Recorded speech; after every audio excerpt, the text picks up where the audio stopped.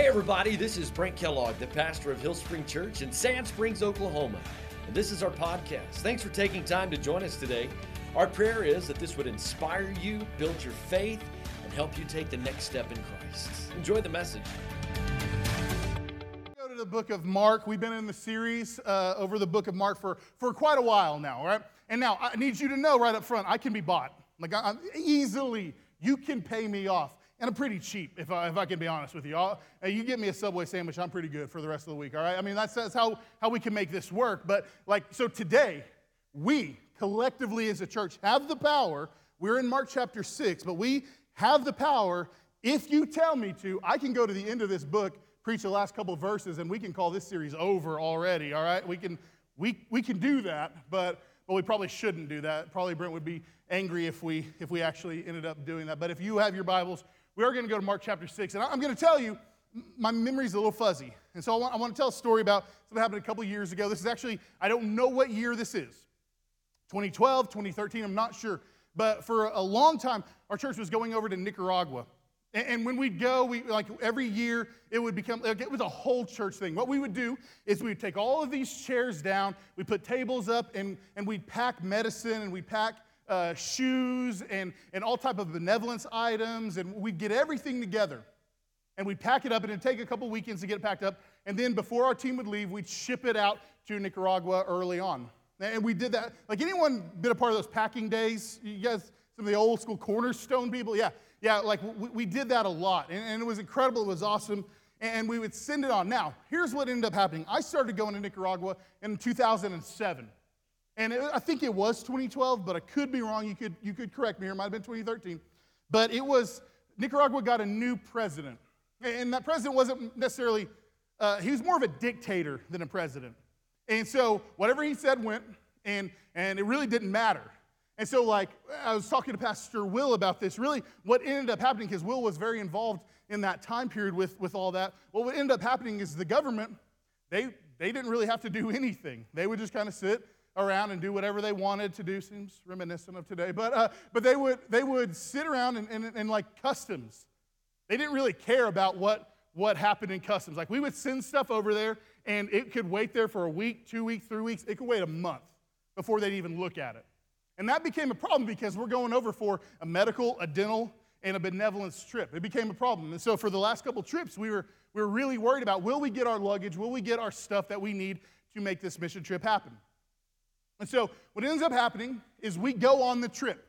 And right before we leave, we're still praying, God, release all the medicine, release all the luggage so we can go and minister. And by the time we got on the plane, the stuff had not been released yet. That's a problem. And so we get to Nicaragua, and we're trying to figure out what are we going to do, because, again, they had signed up 3,000 people to show up to get medicine and benevolence and all these different things. And so we're sitting there, and we're trying to figure out what's going to happen, and then we finally get word that our stuff is not going to be released, but there's a prior team that has some stuff, and they're gonna send it on for us, and so we'll be able to use their items. Now, again, I don't remember which year this was in, but what I do remember is they had signed up about 3,000 people to show up to this mission and to get whatever they needed, and it was probably closer to around 3,500 to 3,800 people that actually showed up. So more. And then the stuff that we got from that prior team, it was not going to be enough at all to help everybody there. So we have two big issues here. We have way more people there that weren't going to be there originally, and then we don't have enough for everybody. This is an issue. And so I just remember, what do we do in those time periods? We pray. And so we started praying, and whenever they started lining up for medical and the benevolence and all those type of things, and I just need you to know up front, I'm a very skeptical person, all right? I don't trust hardly anything at all right? I believe pro wrestling's real. That's the only thing that you could maybe get a little weird on me about, all right? But I'm pretty skeptical about everything else. You put on a TV evangelist, and I will not believe one word they say, all right? You can, that's a heart issue probably, but I don't trust a lot of things. So I'm telling you this right now. I don't know what it was. Well, I do know what it was. But when we got on the mission trip and everyone lined up and they were coming to get all their supplies and trying to get the benevolence and the rice and beans and all those things, again, we didn't have enough supplies for everybody. But after we ended up praying, God kept multiplying all the stuff that we had. To the fact that we were only going to have 3,000 people there, it ended up being about 3,800 people there. Every single person got medication. Every single person got food. Every single person got benevolence. Now, in the natural, that could not have happened. That would not add up.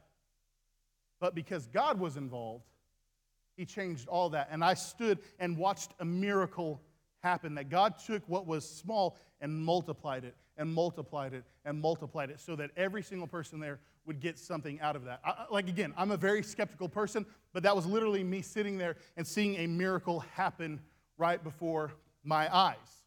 And it reminds me of the story that we're going to talk about here today. So if you have your Bibles, we're going to go to Mark chapter 6, and we're going to talk about another miracle quite like that.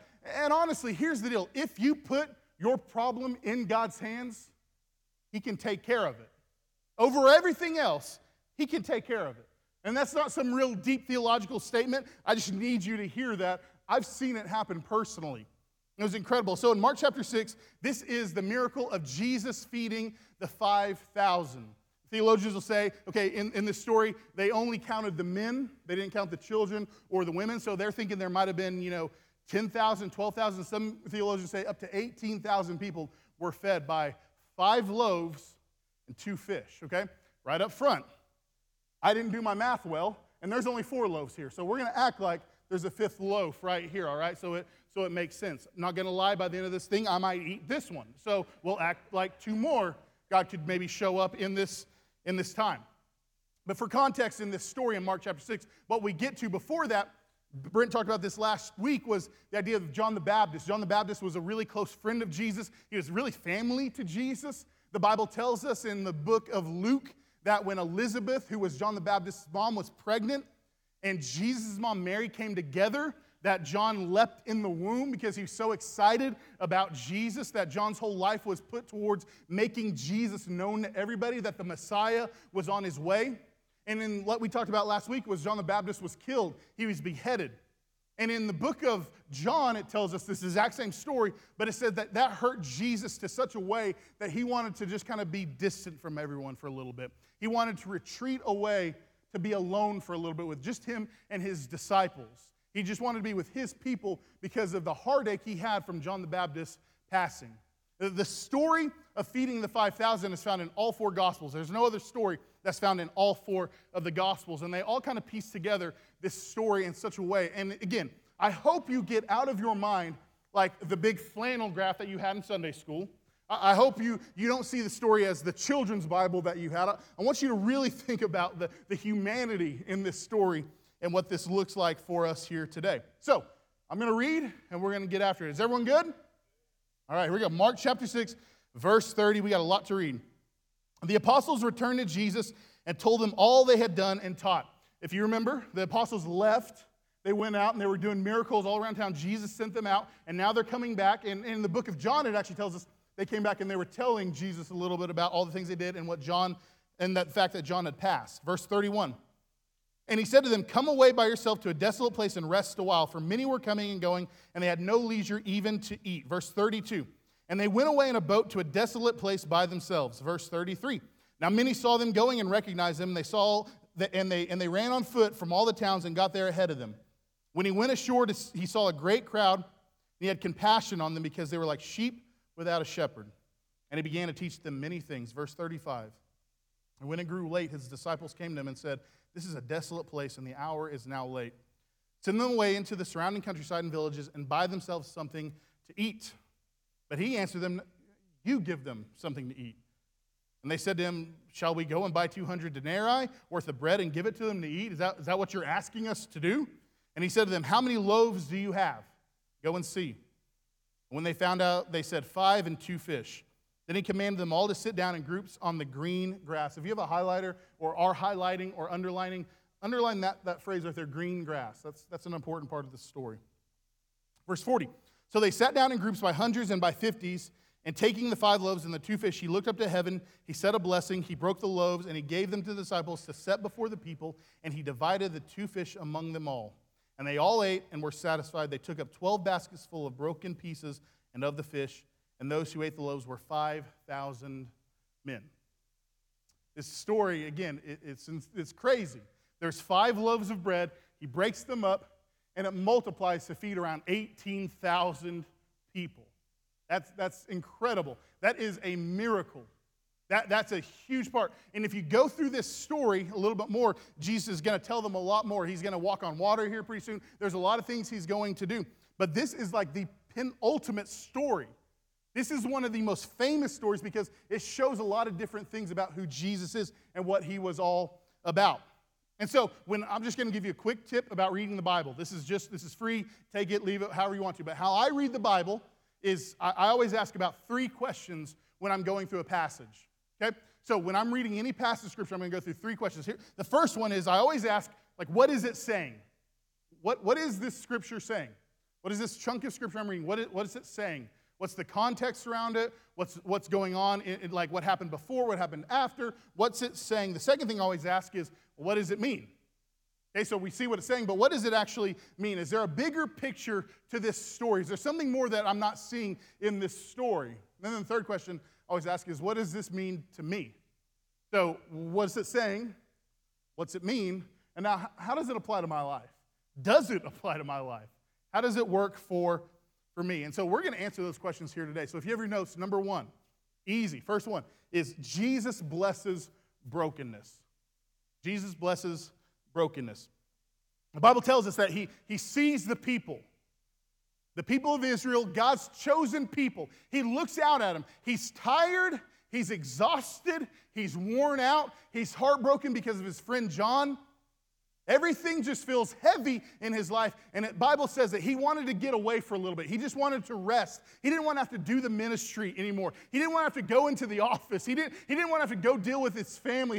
He just wanted to take some time just for him and his group of friends around him. He was hurting in his heart. And yet the Bible tells us that he saw the people, and through his exhaustion, through his broken heart, he had compassion on them, and he went towards them.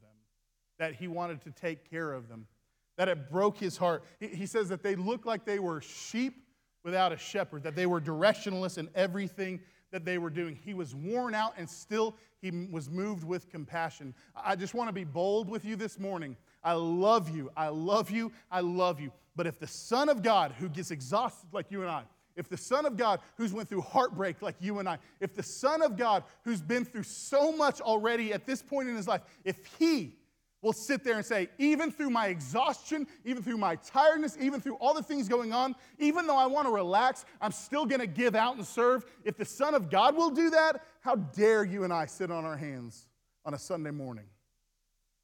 How dare you and I let the ministry go about without us having a part of it?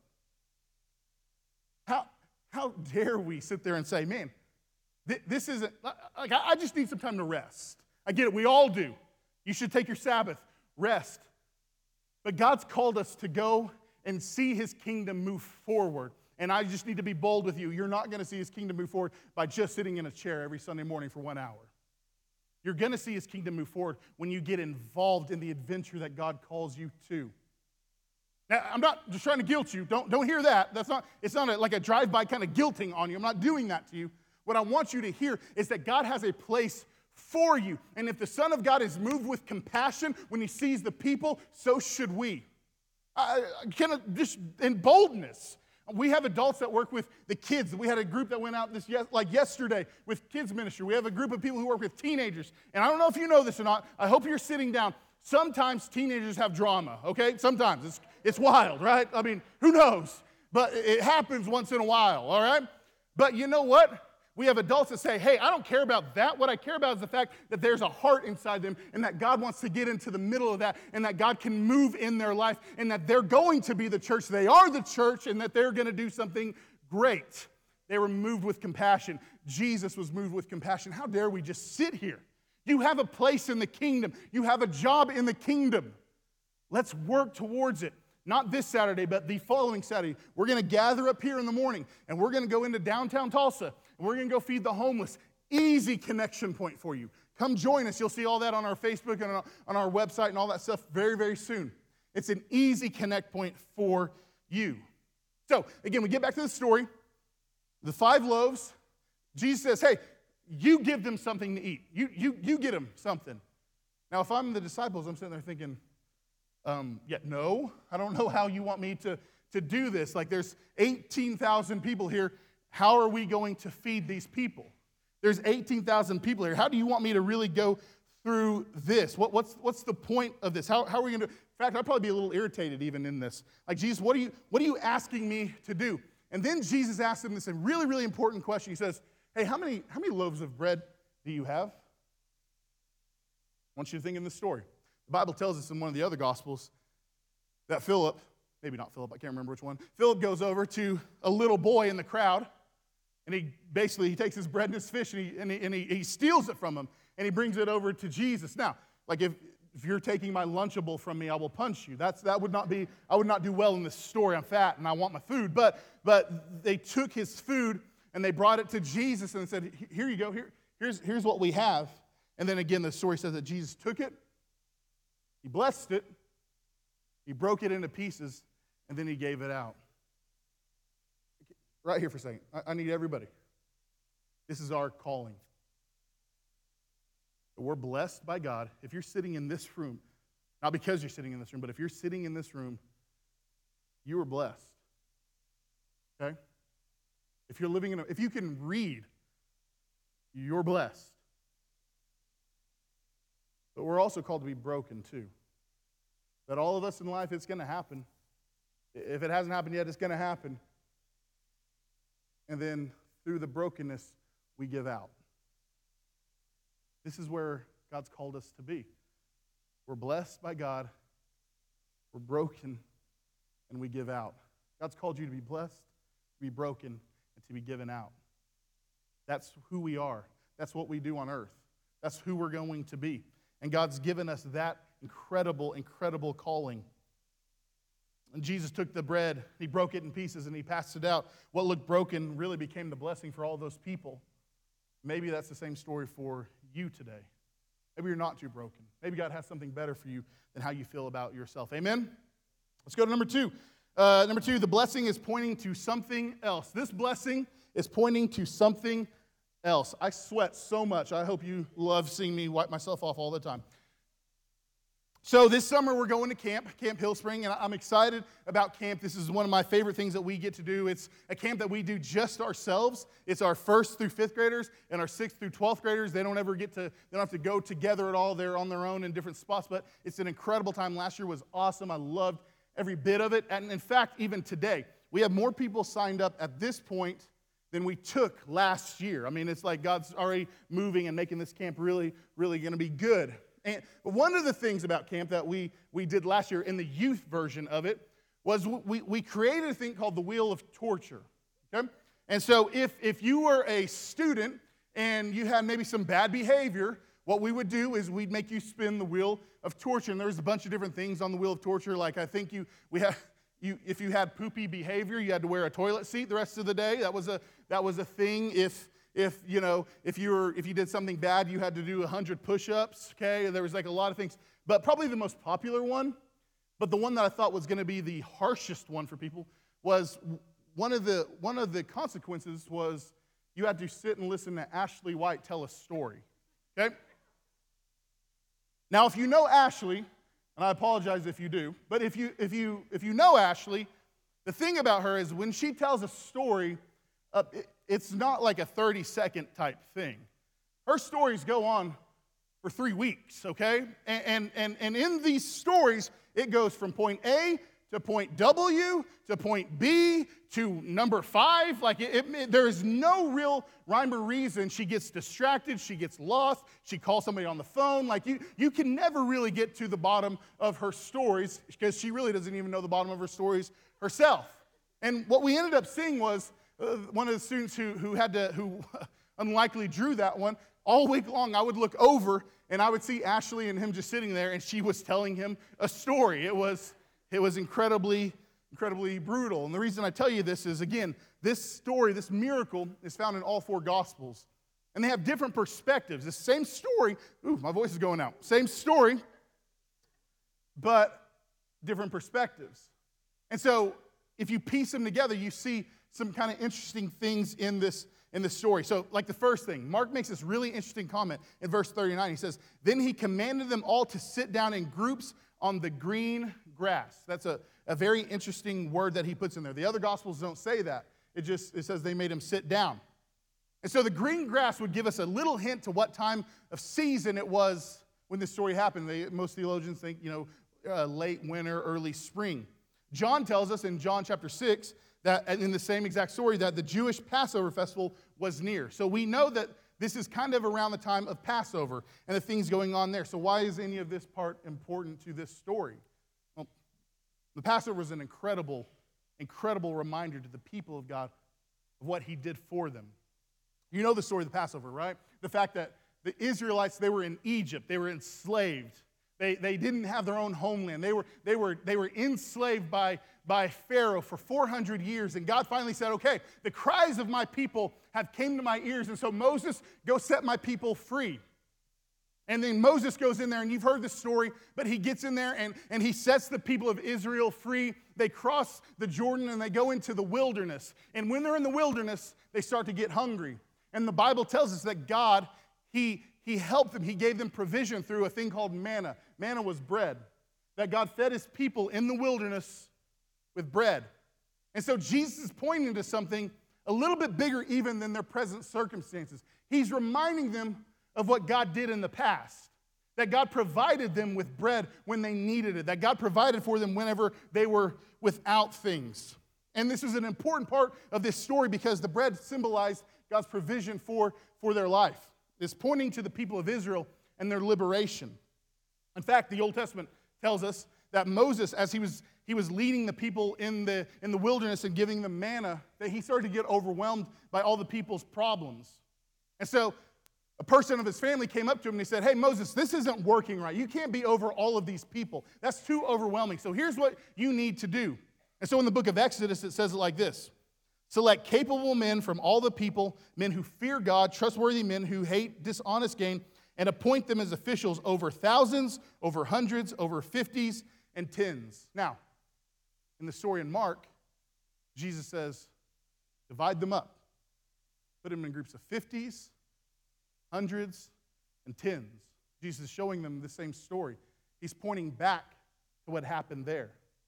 In fact, in the book of Numbers, as God's people were in the wilderness, Moses writes that they were like sheep without a shepherd. This is another picture of Jesus pointing back. He had compassion on them because they were like sheep without a shepherd. He's pointing to what God did in the past. He's saying, hey, I provided for them then. I can provide for them now. This audience would know very much what was going on in this story. But not only is he pointing backwards, he's also pointing forwards. It's kind of a prophetic thing as well. What's he do? He takes the bread, he blesses it. What's he do? He breaks it.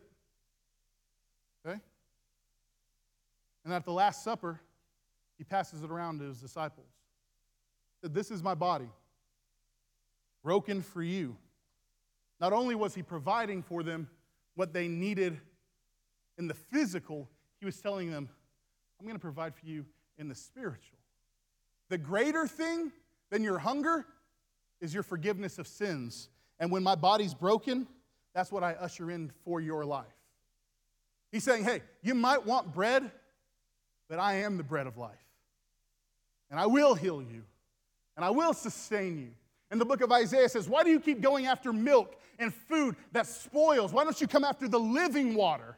And that's what he's trying to remind them of, is that whatever you're going after in life, whatever you think is going to fill you up, whatever good reputation you hope you have, or however much money you have in the bank, or however people look at you in life, whatever you're going after, it's going to spoil at one point, and it won't matter at all. What really matters is the fact that your name is written into the book of life. This is what he's trying to remind them of, is that I'll provide for you. I provided then, I'm going to provide in the future. There's hope for you and me. That you might be on the edge, but he's saying, I'm still going to provide for you. I'm still going to provide for you. Just let's fast forward to the end of this story real fast. The Bible tells us that they took up, after they passed it all out, they took up how many baskets? Those 12 baskets were taken up. How many disciples were there? It's the reminder that you and I, if we give, that there's always going to be enough for us. that we're never going to be without. That he always has a special spot for us that you'll never have to go without. Amen? Let's go to the last point here. The last one here is that Jesus brings blessing from brokenness. That Jesus brings blessing from brokenness. Aren't most miracles always born out of like messes anyways? Like this is a mess they're in. Hey, you feed them. How do you want me to feed them? I got 5 loaves of bread. I got 2, like what do you want? I got tuna fish. What do you want me to do here? There's a mess. There's 18,000 people. They're hungry. What are you calling me to do in this moment? If I'm a disciple, I must be sitting there thinking, I should have thought through this. I wish I would have thought about, man, like we should have ordered food. Like we should have figured something out here before we got after this. I wish I would have thought about that. I'm the type of person, I don't know how you are, I'm the type of person that like, if I've let somebody down, it stays with me. And these disciples, they must have been the same way. Like, God, I've let you down. God, I tried, but I don't have what it takes. I can't do it. I wish I could. That's for Brent. That's for Will or for Cass. That's not for me. I don't have that gifting. I don't have that anointing. Like I can't be a small group leader. I don't know anything about the Bible. This is a mess that they're in. I don't have anything to add to the kingdom. Some of you are there today. You don't know what you can offer to the kingdom because you don't think you have anything. The mess. It feels broken. And Jesus looked at him and he says, hey, you feed them. You feed them. I don't know how to feed them. I don't got anything. And Jesus is trying to remind them, hey, quit looking at the problem and focus on the solution. The solution is me. The solution is that I'll take care of them. The solution is that whenever you feel broken, whenever it feels like it's not working out, whenever it feels like everything is just falling apart, and that, man, I screwed up, I got a divorce, like I messed up, and like I did a lot of things I shouldn't have done when I was in college, and I screwed up on a lot of different things, and I've lost my job, and like I don't have anything to offer the kingdom. God's saying, hey, quit looking at the problem, look at the solution, and the solution is take your broken pieces and give them to Jesus, because what Jesus can do with them can be more than anything you could ever think to do with them. That he can do more with your broken pieces than you could ever imagine. I hope you would understand that you're not too broken for the kingdom of God. That you're not too messed up. Like, okay, I'm messed up in my dating life. It doesn't matter. If you repent and give that to Jesus, that's gone. Jesus is never looking at your past. He's looking at your future. Let's get there. You have a place in the kingdom. And he wants to work through your life. That simple act of faith, of taking the 5 pieces of bread, they probably stole. That simple act of faith is a story that's recorded in all the Gospels and forever. What's it mean for me? If all I got is a bunch of broken pieces, he can still use me. If all I got is messed up past, he can still use me. I can't tell teenagers they don't do it. I did that. He can still use you. He can still work in your life. You're not too broken for God's plan. Keep praying the prayers. The story looks like it's broken, but maybe God's putting the pieces together in such a way that you don't get the glory, he gets the glory. Just trust. Trust and believe that if Jesus can take broken pieces and feed 18,000 people, what could he do with your life? God, I love you. And God, with just humility and hope, we offer up our broken pieces. We offer up our doubts and our fears and our longings. God, we're not going to live with what the devil lies to us about, that we can't do anything for you, God. We're not going to live there, God. We're going to get motivated to do what you've called us to do. We're not going to sit in these chairs anymore and let that just be what it is. We're going to get involved with your kingdom. Whatever it is, God, send me. God, if it's Arizona, if it's Belize, whatever it looks like, God, send us. Do your work. God, take the broken pieces, and God, we want to see a miracle out of them. God, we love you and we thank you. In your name I pray. Amen. I hope you enjoyed the podcast today. If you did, there's a couple of things I want to invite you to do. First, hit the subscribe button. That way, you won't miss a single episode. Secondly, if this message has impacted you and you would like to help us reach others, visit our website at hillspring.tv and hit the Give Now button so that we can take this message around the globe. Thanks for joining us. We'll see you next time.